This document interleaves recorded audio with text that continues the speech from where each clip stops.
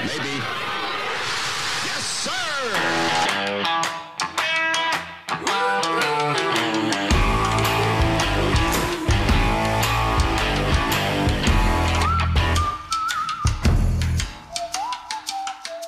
Ladies and gentlemen, welcome back to the You're Still Out Golf Podcast. I'm your host, JT, flying solo on this week's pod. Had a great time down at Compliance Solutions Championship Week down at Jimmie Austin, first ever Korn Ferry Tour event. The feeder tour to the PGA Tour will be down at Jimmie Austin actually the next 4 years, a 5-year commitment from the title sponsor. And man, we had a blast. What a great, laid back atmosphere to watch some guys absolutely ball out. I got to shout out my guy, Logie Mack. Unfortunately, did not play the third and fourth rounds after a very out of nowhere missed cut. However, want to tell him that 22 under as the winning score as predicted right here on the podcast. And when I played in the Pro-Am with Logan was absolutely accurate. These guys are so good, they can beat up even the most difficult of courses, and certainly Jimmie Austin was playing difficult last week. Adjacent to the event at our official home, Lincoln Park Golf Club, Monday Qualifier was hosted on the Monday leading in to the Compliance Solutions Championship. And it held up well, but they obviously tore it up because these guys, again, are so very good. Took a 62 to qualify into the event, and we want to show some love to Lincoln, mostly because the club championship at Lincoln is upon us. July 8th and 9th, a Saturday and Sunday. 18 holes on the East course on Saturday, 18 holes on the West course on Sunday. Would highly encourage those of you in the OKC Metro to get yourself signed up. It is always a very well-run event. I've played in it several times myself. Our guy Cam Jordan has played in it multiple times. Just an absolute joy to get some true competition out there. I would encourage you to go to okcgolf.com. Again, okcgolf.com. Click on Lincoln Park, and it will take you directly to a spot where you can register for this year's club championship, again, July 8th and 9th. Again, flying solo here on the pod. Do have a guest will be joining us, Brandon Hoff, fresh off of his college career at ORU, gained a sponsor's exemption into the Compliance Solutions Championship through winning an event last fall while in college. Mark Lammert, the CEO of Compliance Solutions, an ORU alum himself, and wanted to show some love to that event. And it was awesome that an ORU guy hoisted the trophy and got to play. Got to actually play with Brandon. I believe it was on Korn Ferry Tour Media Day. Great guy, exchanged information, and he gladly accepted the invite to jump on the podcast. Before we get to Brandon, just kind of want to go over what happened down in Norman. It was great that we were right there off the 18th when the eventual champion won, Jimmie Stanger. And at the beginning of the day, with Logie Mack out of the proceedings and not any OU or OSU guys really challenging for contention, had to pick somebody out of that top 10. Went with the Stang gang, and this guy delivered, although he didn't realize he delivered. It was absolutely an awesome moment. After he got up and down for his birdie on the 18th hole, a reachable par 5 there at Jimmie Austin, he walked off, did the normal shake hands with the caddies, shake hands with your playing partner, give the ball to the walking scorer, and somebody went up to him and told him, "Hey, dude, you just won." In fact, our very own founder, Keith Needham, kind of hollered that from our grandstand, and he literally couldn't believe it, broke down in tears. First win in 120 starts out on the Korn Ferry Tour. 28-year-old Tampa, Florida native, I believe, played his college golf at University of Virginia. Literally hadn't looked at a leaderboard all Sunday, and again, even after that 2-putt birdie, technically it'll go down as a 1-putt since he was just off the green. He was crowned the champion, and he wasn't convinced that 22 under was enough to get it done. Awesome post-round interview there right on the 18th green as he was accepting his fake oversized winner's check and his Oil Derrick Inspired Compliance Solutions Championship trophy. As always, these guys have a lot of great support from their friends out there. I think Dawson Armstrong and his buddy Jared Wolf, who has this great mustache, by the way. Really, they were trying to convince him, man, yeah, you really did win. I kind of thought they were just cooling him down for a playoff when they were dousing him with water, but didn't really hit him until the final group came through, and again, he was the champ. So he's been out there for 6 years, again, his 120th start on the Korn Ferry Tour. So impressive from Jimmie Stanger to get it done.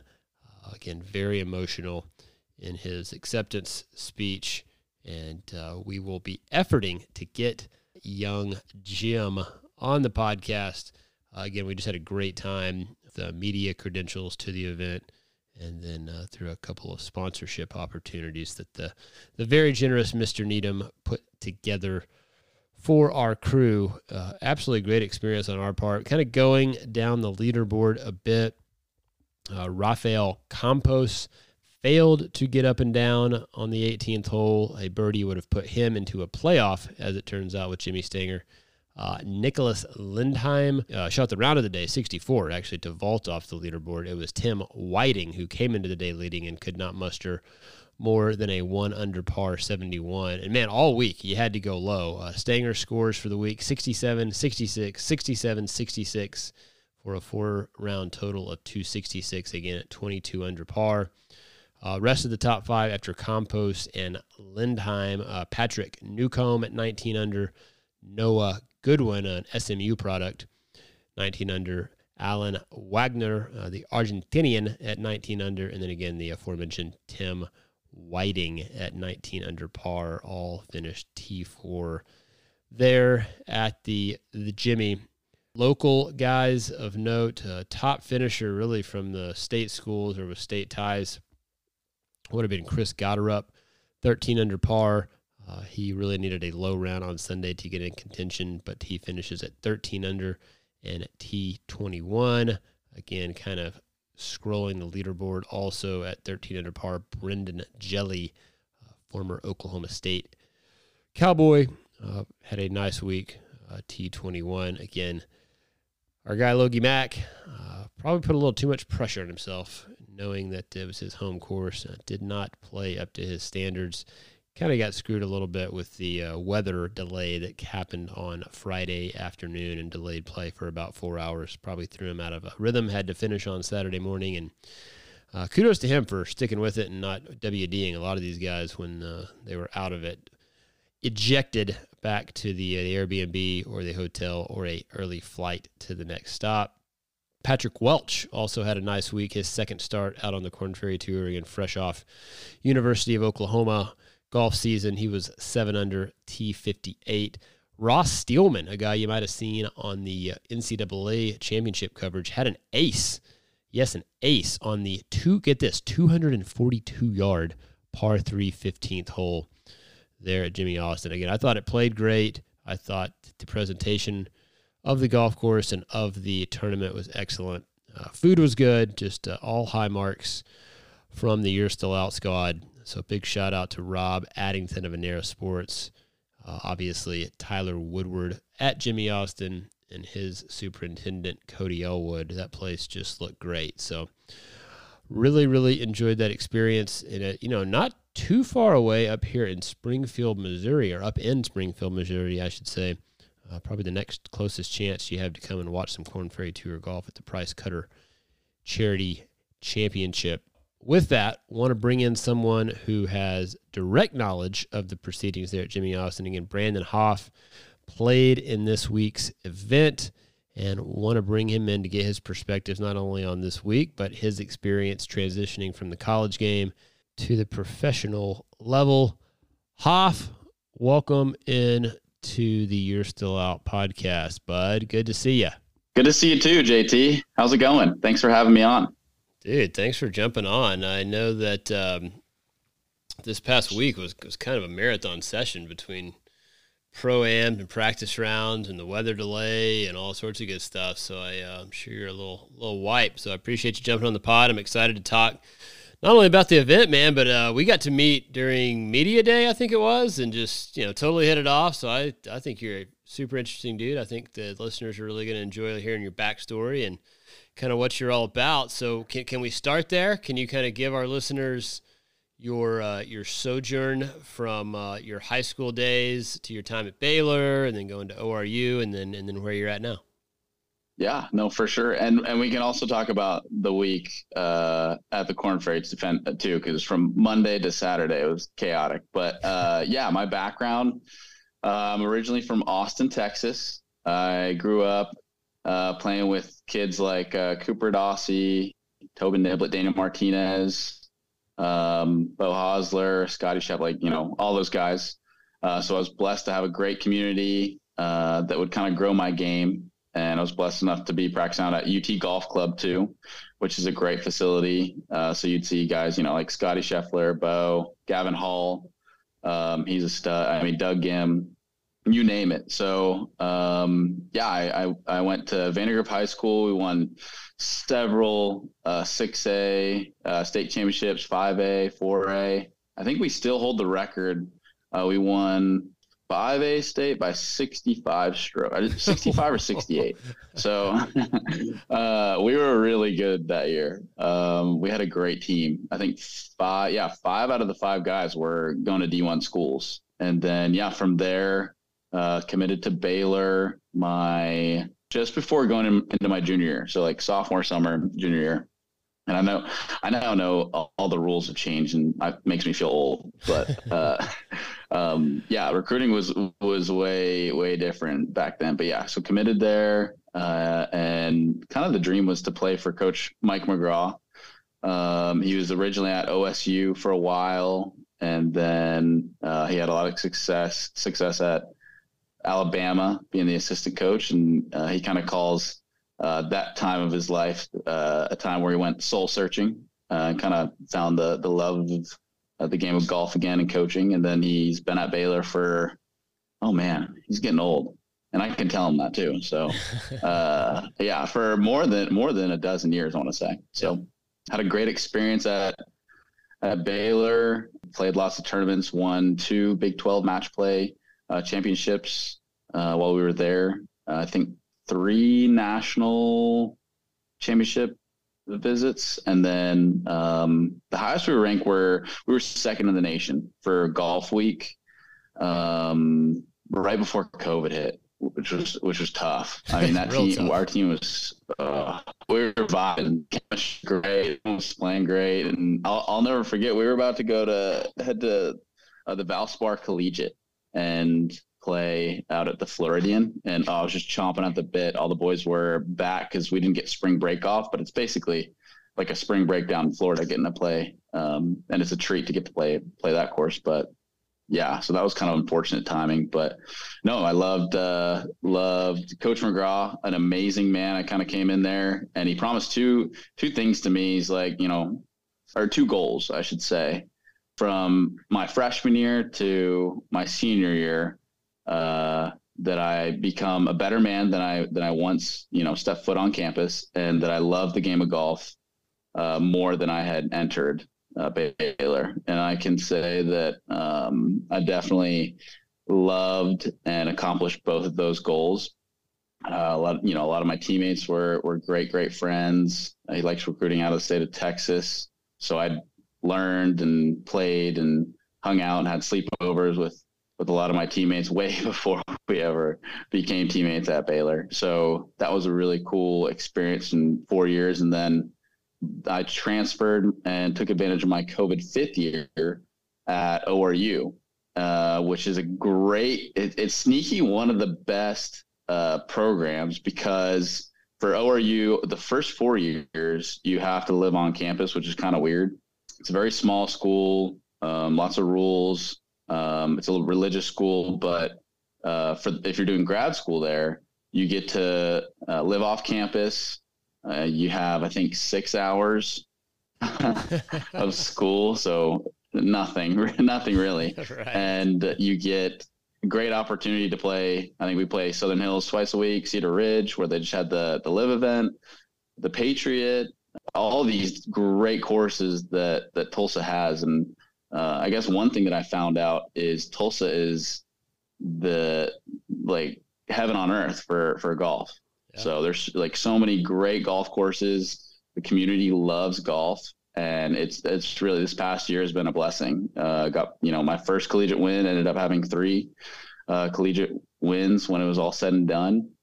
And it was a great kind of jump start and transition from my college golf to my professional golf. So, well, I could go so many different ways. We could spend literally a whole podcast just talking about your Baylor experience and your ORU experience. I feel like we might have to make this into a 3-part series. Yeah, we might have to. So let me start in, I guess, reverse order of what you just went over. I do want to talk about the ORU experience from that perspective of that amazing set of golf courses that you got to play, right? And was that part of the recruiting pitch is my first question. And then 2, it's a tangential question, or maybe it dovetails into going back to the Baylor stuff in just a minute. But when I watch all you guys play, right, and we're talking like from the highest level to, you guys, graduating out of ORU, like to the naked eye, and by naked eye, like I'm a golf sicko, right? Yeah. It's like, you're so good. Like, what is that difference, right, between an ORU, which is, kind of a mid-major type golf program and golf school, to a Baylor? Is it as simple as there's, all 5 guys at Baylor are number 1 bags at an ORU? Is it, is there a certain skill, within the game of golf that you got to have to play at that D1 level and go on from there? So again, I know I'm throwing a lot at you there. So maybe go, what's the difference between ORU and kind of these powerhouse golf programs, and then circle back to was the golf course as part of the recruiting pitch?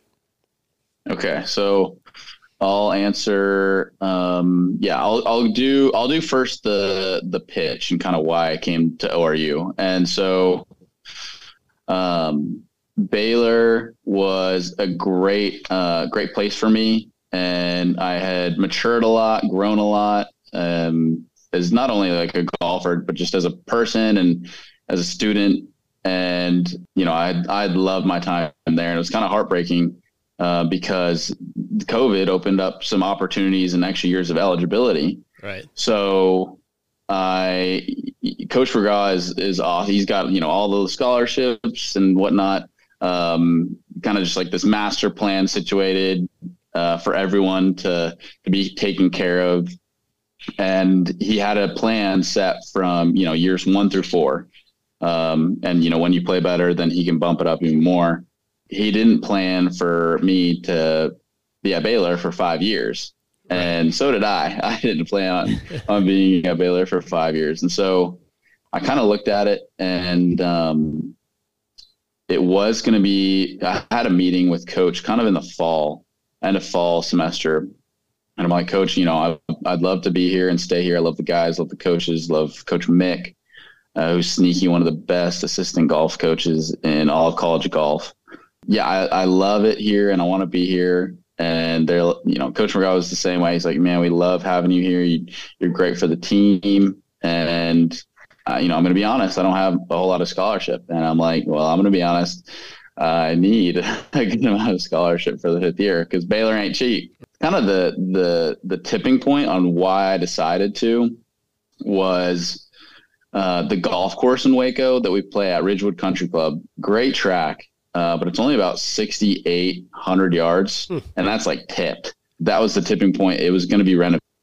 And so I was like, if I'm going to spend all this money, like I need everything to be perfect. And not being able to play the only golf course in Waco was a big, big red flag for me. So I think a combination of that, and then Baylor was just so comfortable for me. I was able to grow and be a great player, but like I knew I needed to grow in a lot of different ways, mentally, physically, spiritually, all involved with golf. And I think I needed to, I felt like I needed to take a leap.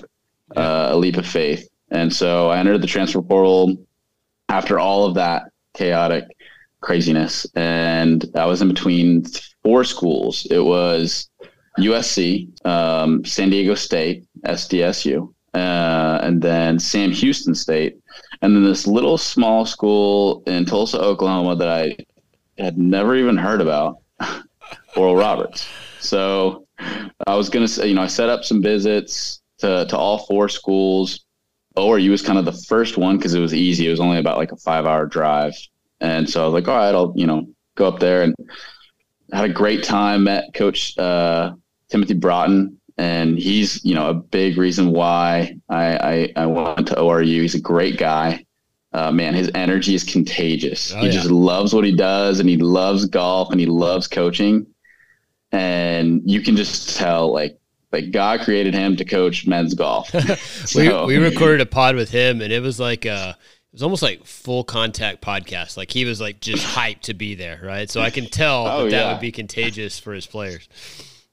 Yeah. So he was great, and I was like, this guy is so awesome. And I can learn so much from him, and it's going to be so great. And then another thing that was really great is they showed me, and it was funny. It was actually a week before the PGA was being played at Southern. Oh, and wow. So they must have pulled,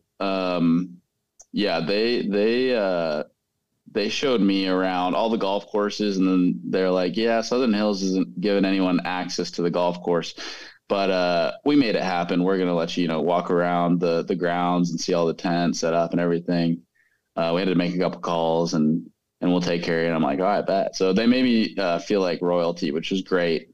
Seeing all those amazing golf courses and not having that in Waco for 4 years was very, very appealing as well. So I felt like ORU, I was equipped and learned a lot of what I needed to at Baylor. And so ORU was kind of, all right, it's time to use all those tools and that knowledge and that wisdom and that talent and, go on PGA Tour caliber golf courses and get better from that standpoint. So, we had a great 2-day visit, and then I went home, and I remember talking to my dad. I'm like, I'm going to be honest. I had ORU as like the 4th ranked school out of all the those 4 that I was kind of interested in. Yeah. It was my last choice. And hearing the program, 6 hours online, basically build my own schedule. How I thought of it actually was kind of like, it was what does life look like for a PGA Tour professional? I would be able to kind of call my own shots and work out when I want, and manage my nutrition and do all that stuff, but then still play for a collegiate team. So I was really, really appealed to that opportunity. And so I had family in Tulsa, in Edmond, Oklahoma, and that made the decision a little bit easier. And kind of the rest is history, because my next visit was at Sam Houston State, and I'm like, man, I really liked ORU for some reason. And then I was supposed to fly out to USC, and I'm like, there's no need to. Like, I know that this is a great spot for me to grow. And looking back, like, it really was. So I called up Coach Broughton, and I'll never forget, because I called him, and how high energy he is. Right? Like, yeah, for sure. He's jumping off all the walls, and so I'm calling him, and he's like, "Man, I'm shaking. You're gonna make me cry. This is awesome!" Like, so it was a cool experience. But yeah, that's kind of. I hope that answers the first question. Yeah, it does. No, for sure. And I think that I didn't know that until I went and interviewed Coach Broughton, that ORU got to play all those courses. And I mean, it's very prominent in the Clerico practice center. Like, you walk in and there's these beautiful pictures of all the golf courses you get to play. So it's like, whoa. I mean, it hits you in the face, literally. And then getting to go on a recruiting visit to those courses and see them in person, if that's a deciding factor, it seems like a no-brainer. And so get me into the side of it, to where, like, going from a D1 somewhat powerhouse golf program to ORU, like, what are the differences? Because again, it's like, you guys all look amazing. Like, all 5 guys, when I watch ORU, I went out and followed a tournament. they're great, amazing golfers. Like, what is that separator to get from that level to D1 if you're looking at it like that? Yeah, I think, man, golf is such a fickle game. And, you have heard stories kind of like when Patrick Reed was at Augusta State, like, they were a mid-major for a while, and they racked off a couple of national championships. Obviously, if you're going to a big D1 school like Baylor, all the nutrition, like you have your own cafeteria, you have all the trainers, you have all the resources, you have everything at your fingertips. The facilities are fancier, the schedule's a little bit stronger, the funds are more, you're getting more swag. And at ORU, I wouldn't necessarily say the talent is much different. It can be. And of course we played against Baylor actually this year, which funny enough, it was like a 36-hole one-day deal. And I think ORU only lost by like 9 shots. Oh. Yeah, it's just, I think you can find talent everywhere, but you're right. At Baylor, everyone can be a one bag. Like we would always say, like, who's your one bag? Any guy from 1 through about 7 can be our one bag. And so it's funny because that was like a high school term, like, oh, who's your one bag? But even then, all 5 of us in high school were so good. So it would kind of just like switch every week, whoever was playing best. Then same at Baylor, exactly. So it was it was a very competitive environment, which is great. Because in order to get to the next level, you need to compete day in, day out. Even when you don't have your best stuff, find a way to be able to score, or else you're not traveling. And that was the case at Baylor. And at ORU, it was a little bit different, just because I was so used to how highly competitive it was in qualifying at tournaments. Like it was very cutthroat. And, I slipped into ORU and we had, 5 guys that were very, very good and very, very capable. And some guys that could have easily either were at, like, because Lane was at a Power 5. He was at OU for 4.5 years.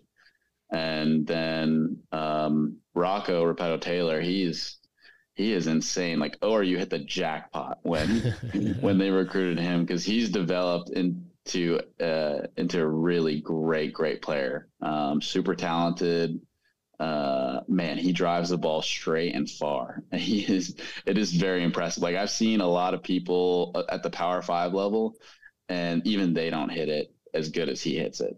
I know who Rocco is, but give his full name for our listeners who aren't as dialed into ORU golf. Yes. So Rocco Repetto-Taylor is his full name, and he's a Spaniard. But you wouldn't really know because he's like half Spanish and half Irish. So it's like this really weird, like Spanish Irish twang that he has, but he can speak Spanish. So, but yeah, he's a goofball. He's basically a 12-year-old in like a 25-year-old body. He's jacked. He's tall. He's like 6'1". He's lean. He's been, working hard in the gym for about 3 years now. He's going to be a senior. So he's already done great things this summer over in Spain. So I expect great things from him kind of this upcoming fall and spring. And he actually, I'll call it right now on the podcast, he will get his first collegiate win this year. It's crazy that he hasn't had it yet. I think he's started every event for ORU, freshman, sophomore, and junior year. Wow, so, but impressive. Yeah, he'll get his first collegiate win this year. All right, we're marking that down for sure. Not too much pressure on it, but we'll have our Rocco for President signs out at every ORU event. Well, okay, good transition from your time at ORU to the connector to the Korn Ferry Tour while you were at ORU, and that is one of those events that you guys play in each and every year. The Clerico, named after the family that supports the golf program at such a high level. Talked about your sponsor exemption into the Compliance Solutions Championship. I believe it was for winning the Clerico that earned you that sponsor exemption. Is that track? Yes, that is correct. So, and that was that wasn't even in the cards when I was recruited. That just kind of developed. That was a pretty late development. I got the sponsorship exemption to the Compliance Solutions Championship Korn Ferry event. It's the first Korn Ferry event in Oklahoma. And I got that through winning the individual title of the Clerico Collegiate. So that was back in October. And we got some crazy weather. But yeah, I dueled it out with a good buddy of mine, Luke Kluver. We had a playoff, and I ended up coming out on top. So it was really cool, and it didn't sink in for a while. It kind of took a couple weeks to hit, but it was really, really cool experience. Well, let's get into it then. Last week, down at the Jimmie, as they call it. First Korn Ferry Tour event in the state of Oklahoma. Played out over 4 days last week. I know that you had, and we talked about this at Media Day, you had some experience at Jimmie Austin, some good vibes there. So talk a little bit about that. But then talk about, you're making your debut, right, on the Korn Ferry Tour, professional, turning pro. You come off of conference back in May, and this is your first event. So not only talk about the prior experience at Jimmie, but just we'll just call it the overall experience of your first professional golf event. I love it. Yeah. So Jimmie Austin, I have great vibes because back in 2020, and it was a cool opportunity. I shot 74, 71. It's a par 72 out there. And it was a 36-hole 18 format. So I shot 74, 71 the first day. It was hot. It was steamy. Like I had played pretty poorly in the first round, but I thought 71 would kind of boost me up the leaderboard. And then Quade Cummins is a OU golfer. He came into the clubhouse. He shot I think 75 the first round, and he had shot 64, 8 under in the blazing heat. He had just gotten the course record because before that it was Max McGreevy.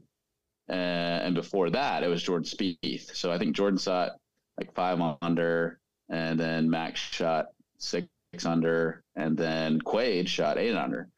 And so the media was going up to him. They're like, "Hey, we'll get your picture, we'll get your scorecard. We'll set you up and put your scorecard right in the clubhouse." He didn't get his picture, didn't sign the scorecard or anything like that. So the next day, I go out and beat that course record. I shoot 63. So, and with a bogey on 2, I was 1 over through 2, and then proceeded to make 9 birdies.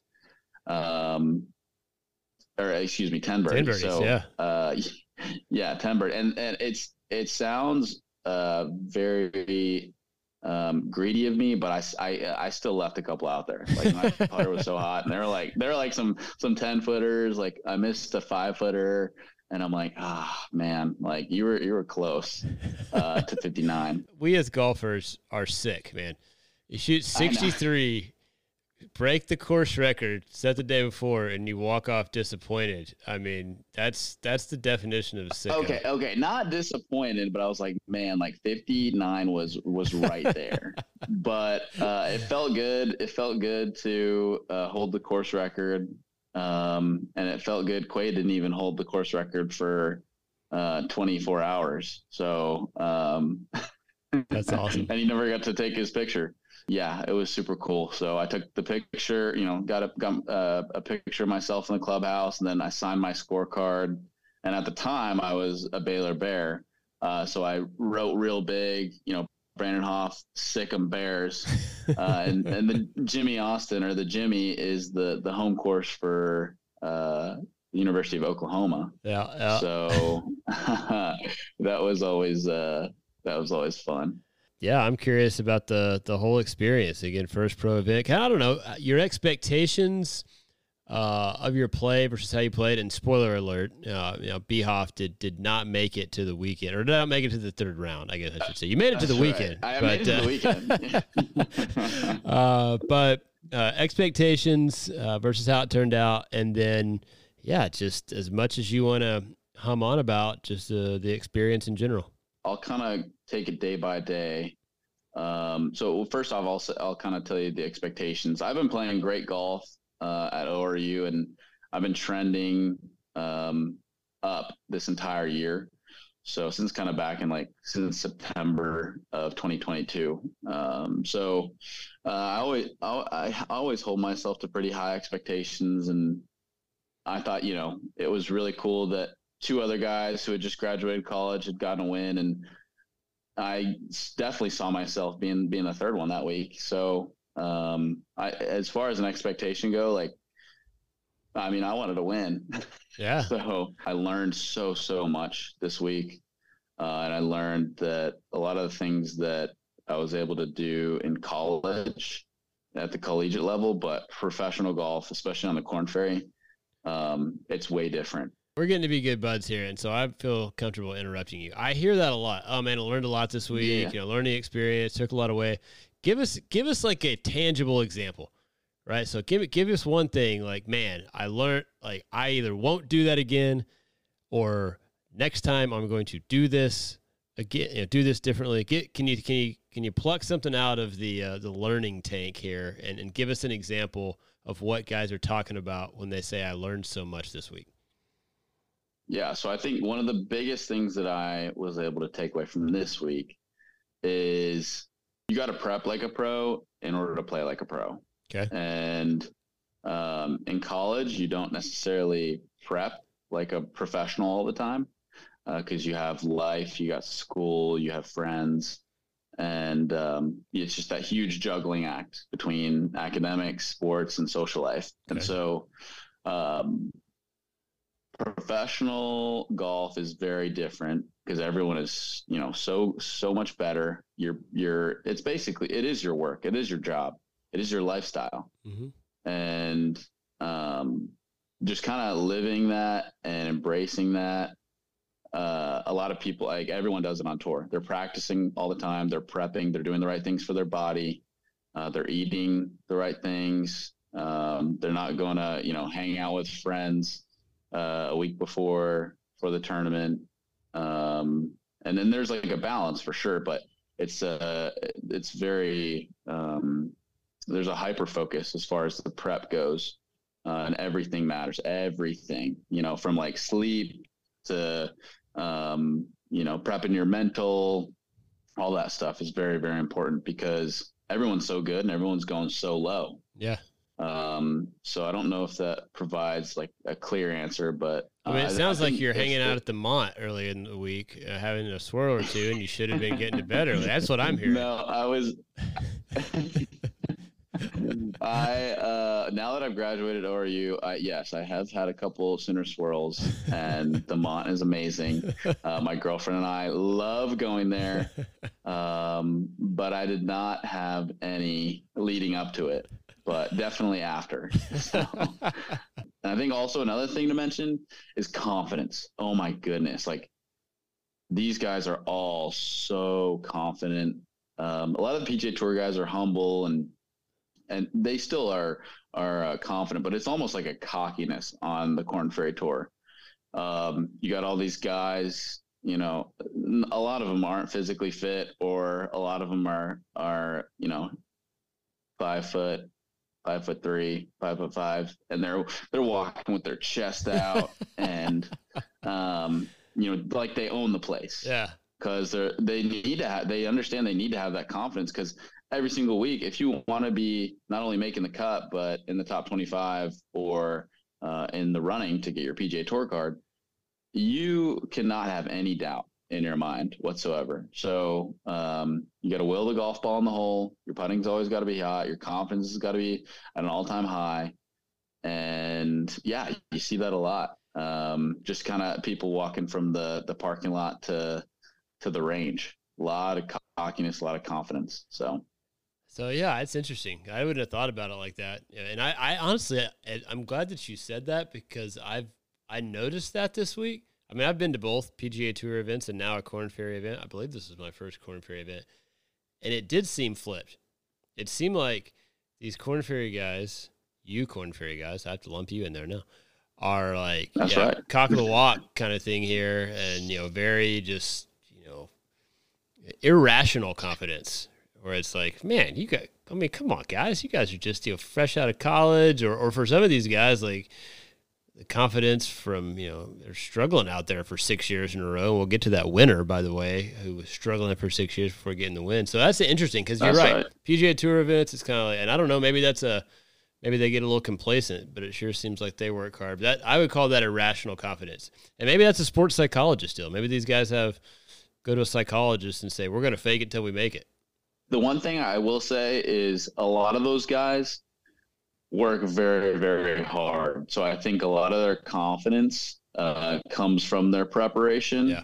And those two kind of go hand in hand. But you can tell based on their actions, how much they care about what they're doing. Well, let's go to the course itself. I'm curious how you thought it played this week. Again, played the Pro-Am myself on Wednesday, and I kid you not, dude, we were a pretty solid group of golfers.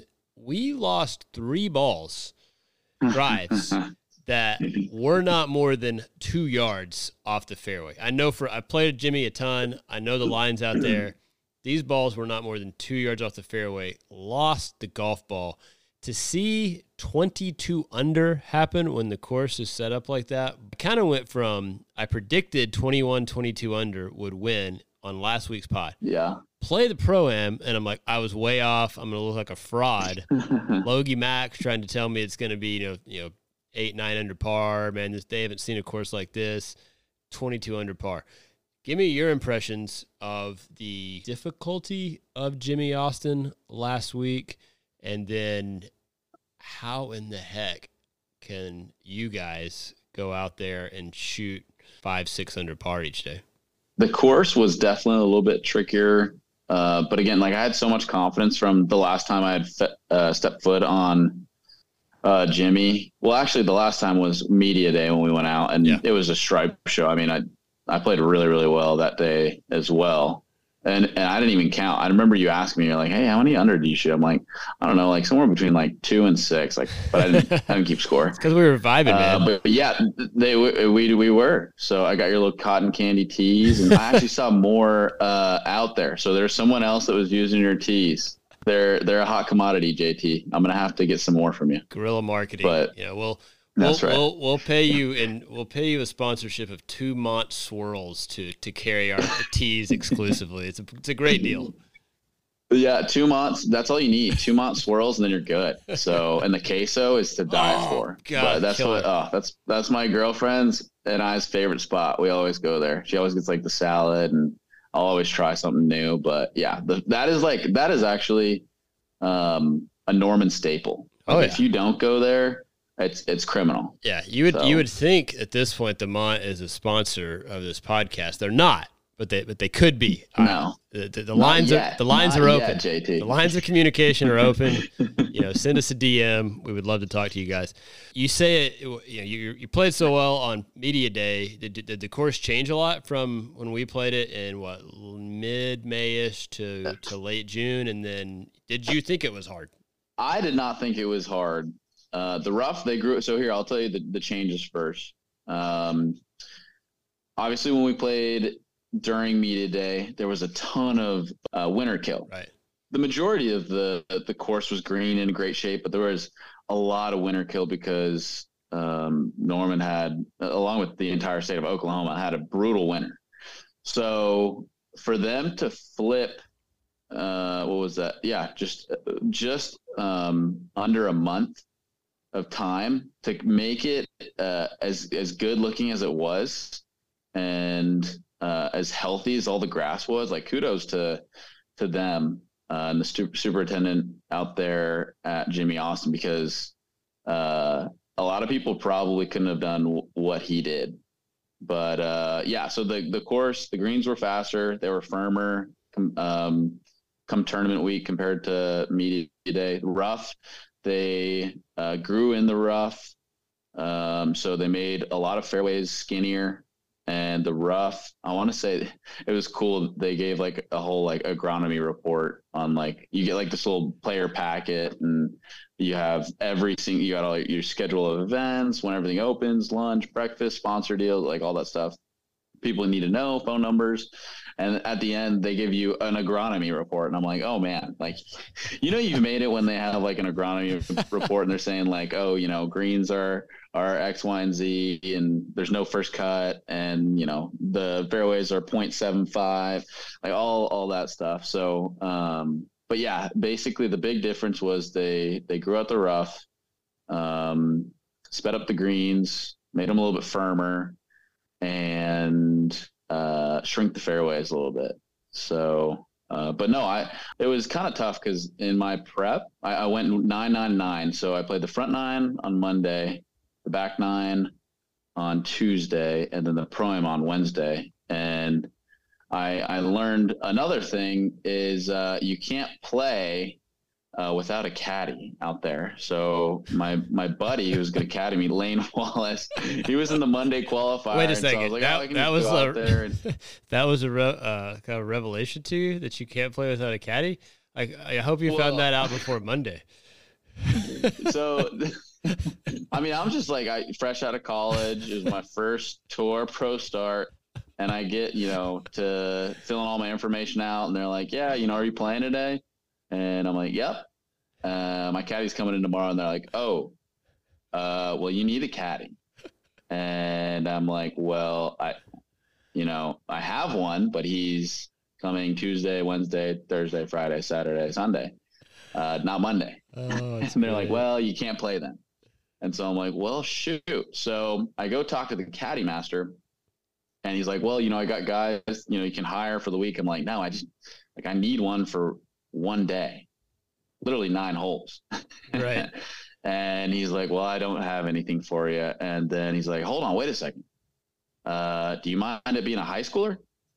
And I'm like, I have no problem whatsoever. I just need someone to carry. You want to carry my bag? Yeah. Like, I was just like Oprah out there. Like, you want a car? You want a car? You want a caddy? You want a caddy? Like, I just needed anyone. So they had just had a high school pro-am in the morning. And I had this guy, Kaysen, shout out Kaysen. He was from Moore, Oklahoma. Okay. Plays out at Belmar. Okay. And he looped for me for 9 holes. So after he'd already played 18 holes. So, yeah, shout out Kaysen. I'll have to, he'll see it once I post our episode on the gram, but, yeah, Kaysen, I appreciate your hard work. And Lane Wallace. Lane was great this week, but yeah. So tip for all the people that are having their pro debut, you always must have a caddy. Even if it's 9 hole, like, you have to have a caddy. I thought I was just able to loop my own bag, but no. So yeah, that was a funny kind of story within itself. And then Tuesday was great. Got to see what's cool is I was never really I get first tee jitters, but I wasn't really nervous kind of going into the week. I knew a lot of the guys. I was friends with a lot of the guys in junior golf and at the collegiate level. So I got to hang out and played the back 9 with Parker and Pearson, Cootie. Oh, cool. They're great guys. And then we cut off William Mao, come play with us, and we played a little game. And they're all 3 really great guys. I've known the Cootie brothers for a while, and yeah, it was cool to kind of see like old friends again. But yeah, that was good.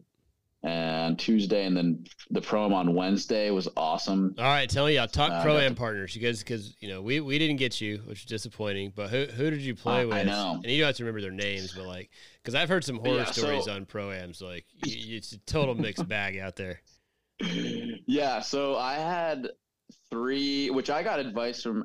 What's his name? Rico Hoey? Yep. Hoey? Yep. Yeah, Rico Hoey. Because I had never done like a pro-am. He's like, yeah, dude, you just gotta go out there, have fun. And I clearly know how to do that, but they're like, yeah, they love it when you ask them to like get out of the cart and just walk with them. So they would like switch it up, like one every hole would walk with me, and like we just talk about life, sports, golf, business, all that stuff. But yeah, so I got to play with 3 gentlemen. One guy was Phil Donnelly, is the VP of Veritex Bank. Daryl from Compliance Solutions was an absolute stick. He was the highest handicap, and he's like, yeah, you know, I used to play baseball back in the day. He played actually at OU, and he's like, yeah, I'm not that good at golf, and he's over here hitting like 280-yard drives. I'm like, like, bull crap. You're pretty solid at golf, my sir. So, dude, the guys that work for the accounting firms, you got to watch them, man. They're sandbaggers. They know how to move those numbers around. Well, it's a very cool way to get sponsors and donors and supporters just connected to the game of golf. And, you know, for better or for worse, people burn a lot of money on golf. I know that there's a lot of great causes out in the world that dollars could be spread around to, but folks love golf and want to pour money into it. And I will say, and again, as a kind of wearing a lot of different hats between being a media member last week and being part of a sponsor crew and playing in the Pro-Am, that's really what it's all about, is getting to hang out with professional golfers and get to know them and get to know y'all's stories and get to watch you hit amazing golf shots that none of us are capable of hitting and inspire us to go waste money at the driving range trying to get better. So talk to me about a couple things here on kind of what your the rest of your 2023 looks like. I'm sure it's a little bit it depends could be the answer here, because sponsors exemptions are going to play into that. Just give us an example, give us a state of kind of your status on the different tours, what you know you're going to play in, what you're hoping to play in, just kind of wherever you want to take it. I know that most of the time when we have somebody on the pod who is trying to make it out there, our listeners turn around and like to keep track of how you're doing. Yeah, no, I think good luck to all the listeners out there, because it's just chaotic, as every professional schedule usually is. But yeah, I'll be traveling all over the United States. I think I got a tournament out in Colorado. I'm going to play the Colorado State Open, Texas State Open, Oklahoma State Open. Going to play a couple Korn Ferry Mondays. I'll play the one in New Jersey, the one in Missouri, the one in Illinois. But which I was talking to one of the guys who works. He's like in charge of the truck, the Korn Ferry truck. Oh yeah. Which is really, really cool within itself. I mean, that's a whole entire episode. Dude, it is absolutely sick. Yeah. Isn't it? It is so cool. I'll kind of flip the switch here.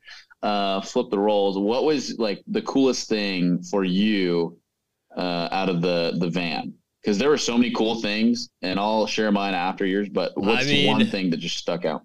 I thought the coolest thing was the big cooler that is in there. That like has to be. I'm really not a huge drinker per se. However, it always has to be filled with beer, like at all times. Like it's like a non-negotiable deal. So that's kind of cool for, post run, especially when it's hot, the guys can go in there and grab a beer or whatever.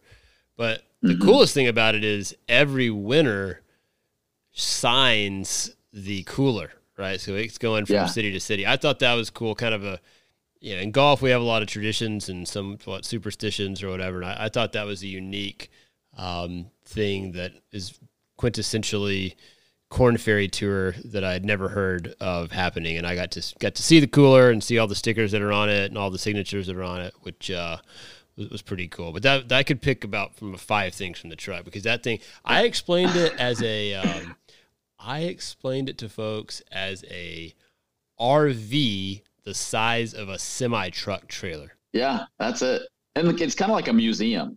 In the sense too, it's like an RV museum, like brains of the Korn Ferry Tour, home away from home for the players. Like it is everything. it's not just one category. But no, I think the cooler, they call it the Great White. It is cool. It's like this white igloo cooler. It's always stacked with beer. Stan Suber is the guy who fills it up. I called him Mr. Suber, and he's like, "Nah, don't call me that. I feel old." So, nah, dog. So, nah, but yeah, dog. but he says, yeah, I don't make any special beer requests except for one person and one person only, and that person is Boo Weekly. Boo Weekly is a Korn Ferry Tour truck regular. I mean, he comes in there every Monday and Tuesday to start the week off right. And, he could be there for 30 minutes and have one beer, or he could be there for an hour and have, I don't know how. I mean, it's probably dangerous, the amount of beers that man could have. So I did get to see Boo when he came into the media center / physio trailer or room. He was getting worked over, so he must have had one too many out of the cooler from the day before. Man, what a legend in general that guy is. But yeah, the trailer, pretty sick. So again, you're gonna have to. It sounds like the main route onto Korn Ferry events this summer is going to be Monday queuing, and again, for our neophyte listeners, that is the Monday of each Korn Ferry Tour week. There is a Monday qualifier at a local golf course that guys can play well enough to get into that week's event. Sounds like several state opens. I need to look up for our listeners when the Oklahoma Open is. It's late August. Yeah, okay. Late August, and it's out at Oak Tree, the family side. I think it's the west course. Okay. So they got Oak Tree, east and west, and I want to say it's at the west. So.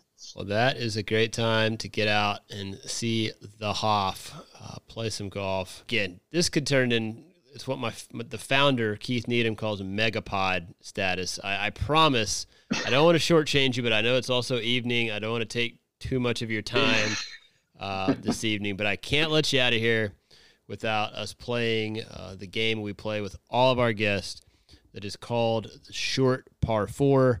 It's very simple. Okay. I'm going to ask you 4 questions, golf adjacent, and kind of first thing that comes to your mind. And if you need to provide some context, great. But it's a relatively quick hitting series here. So we love short par 4s. Yeah. Favorite hole at Jimmie Austin would be number 3. Yeah, so I have a question, actually. You say short par 4. Like, how short are we talking? Have we specified, like, how short it is? Like, is it drivable, or, can you kind of just get a little flip wedge in? Like, what are we talking about here? We're probably talking about a flip wedge in. Yeah, we're not driving it. It's not a drivable par 4. It's a short par 4.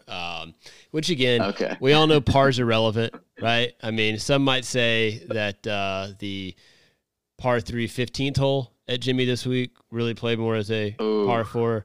Some might say number 3. Yes and no. I mean, Rock Tillman, like a 4-iron from like 264 and made a hole in one. So that was impressive. But yeah, I mean, maybe I don't know. It's like triple birdie for the. So I will say we have to get through all 4 questions, and so you're gonna have to hit 4 shots. Maybe if you give such an amazing answer, maybe the 4th one will be like you picking the ball out of the hole on your birdie putt. Okay, I love the. Or if I could combine like all 4 together, just a nice little albatross on the short par 4. Yeah, we could take it wherever you want to, man. I love you're the first one in 200 and something episodes that has really broken down the short par 4 to the. I can tell you're an analytical guy. Really appreciate that. We have to hit a tee shot no matter what. So I'm gonna tee you up here on the short 4. Tell us about your last round of golf. It would have been Saturday. So Saturday, it wasn't a full round, but got 12 holes in, and within those 12 holes, I chipped in once. I made a putt off the green for birdie, and then I had 5 looks at birdie within 10 to 20 feet, and didn't make any of them. So it kind of sums up golf. Fickle game. Kind of crazy. I don't know if that. And that was the last 12 holes of your second round at the Korn Ferry Tour event? That was, yeah. Very nice. Very nice. Okay. You're off the tee. You know, it kind of ballooned up in the air, so you got a little bit of a longer shot in than we anticipated. Flyer, yeah. Yeah, a flyer off the tee. So we're going to ask you here, and this is tough. This is really tough. These are your peers now out on the professional golf circuit. But let's take it back to 2 months ago when you're just a young college kid. Who out on tour, whatever tour, do you find yourself wanting to root against? Okay, so I don't really root against anyone, but the one guy, I don't know, you definitely know him, but he's on the Live Tour. Okay. He's a former OSU golfer. Okay. And I am not the only one when I say this, but Eugenio Shakara. Yeah. He is the one guy that I just despise. I'll give him one thing, and he works super, super hard. I've never seen anyone, practice as much as he does, but he is just a classless act. Like, so he'll just, I can't say some of the stuff. I don't want to do that to him, but some of the things that he said when, competing against or just like in practice rounds, especially at the match play, like he said some things I'd be canceled if I shared on the podcast, but he's just, he's not the classiest guy, very cocky. But yeah, that's one guy for sure that, I guess I root against. So, hey, I've heard those things about our guy Eugenio. But good for him. Got a little jingle in his pocket now. I'm sure he's mellowed out quite a bit. That's all right. Birdie putt. We love flaming Eugenio. So we're gonna say you knocked it in there pretty close here on the short four. I know. I was about to say that was like a nippy little like low two hop stop check, and I'm sitting tight. You're looking real good. It checked just past the hole, so you got a little bit of a downhiller here, a short birdie putt. You only get one more round of golf to play in your entire life.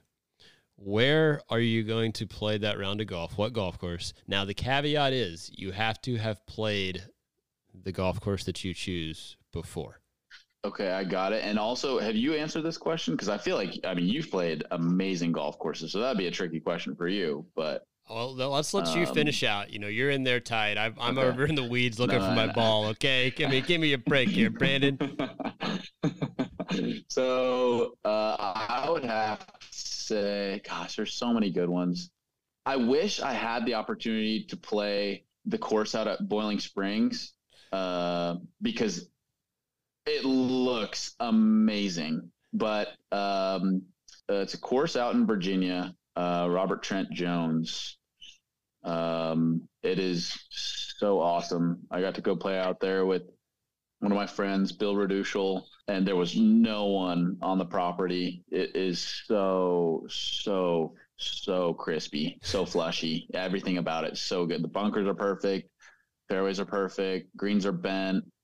Obama actually and his Secret Service were out there playing golf.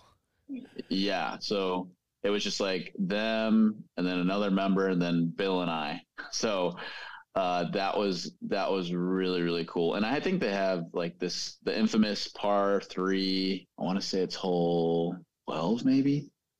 But it's so gorgeous. We had great weather that day, and that is the course that it's to die for. So if you've never played it, which you've played a lot of places, I've not played it though. Go out there. You know what? Okay, I'm going to give Barack a call and see if maybe he has an opening in his next Saturday game, and I'll just go out and hang out with number 44. That's right. Well, I heard they're looking for one more, so you might be able to. You got to get on it right after we get off this pod. I've already sent a text.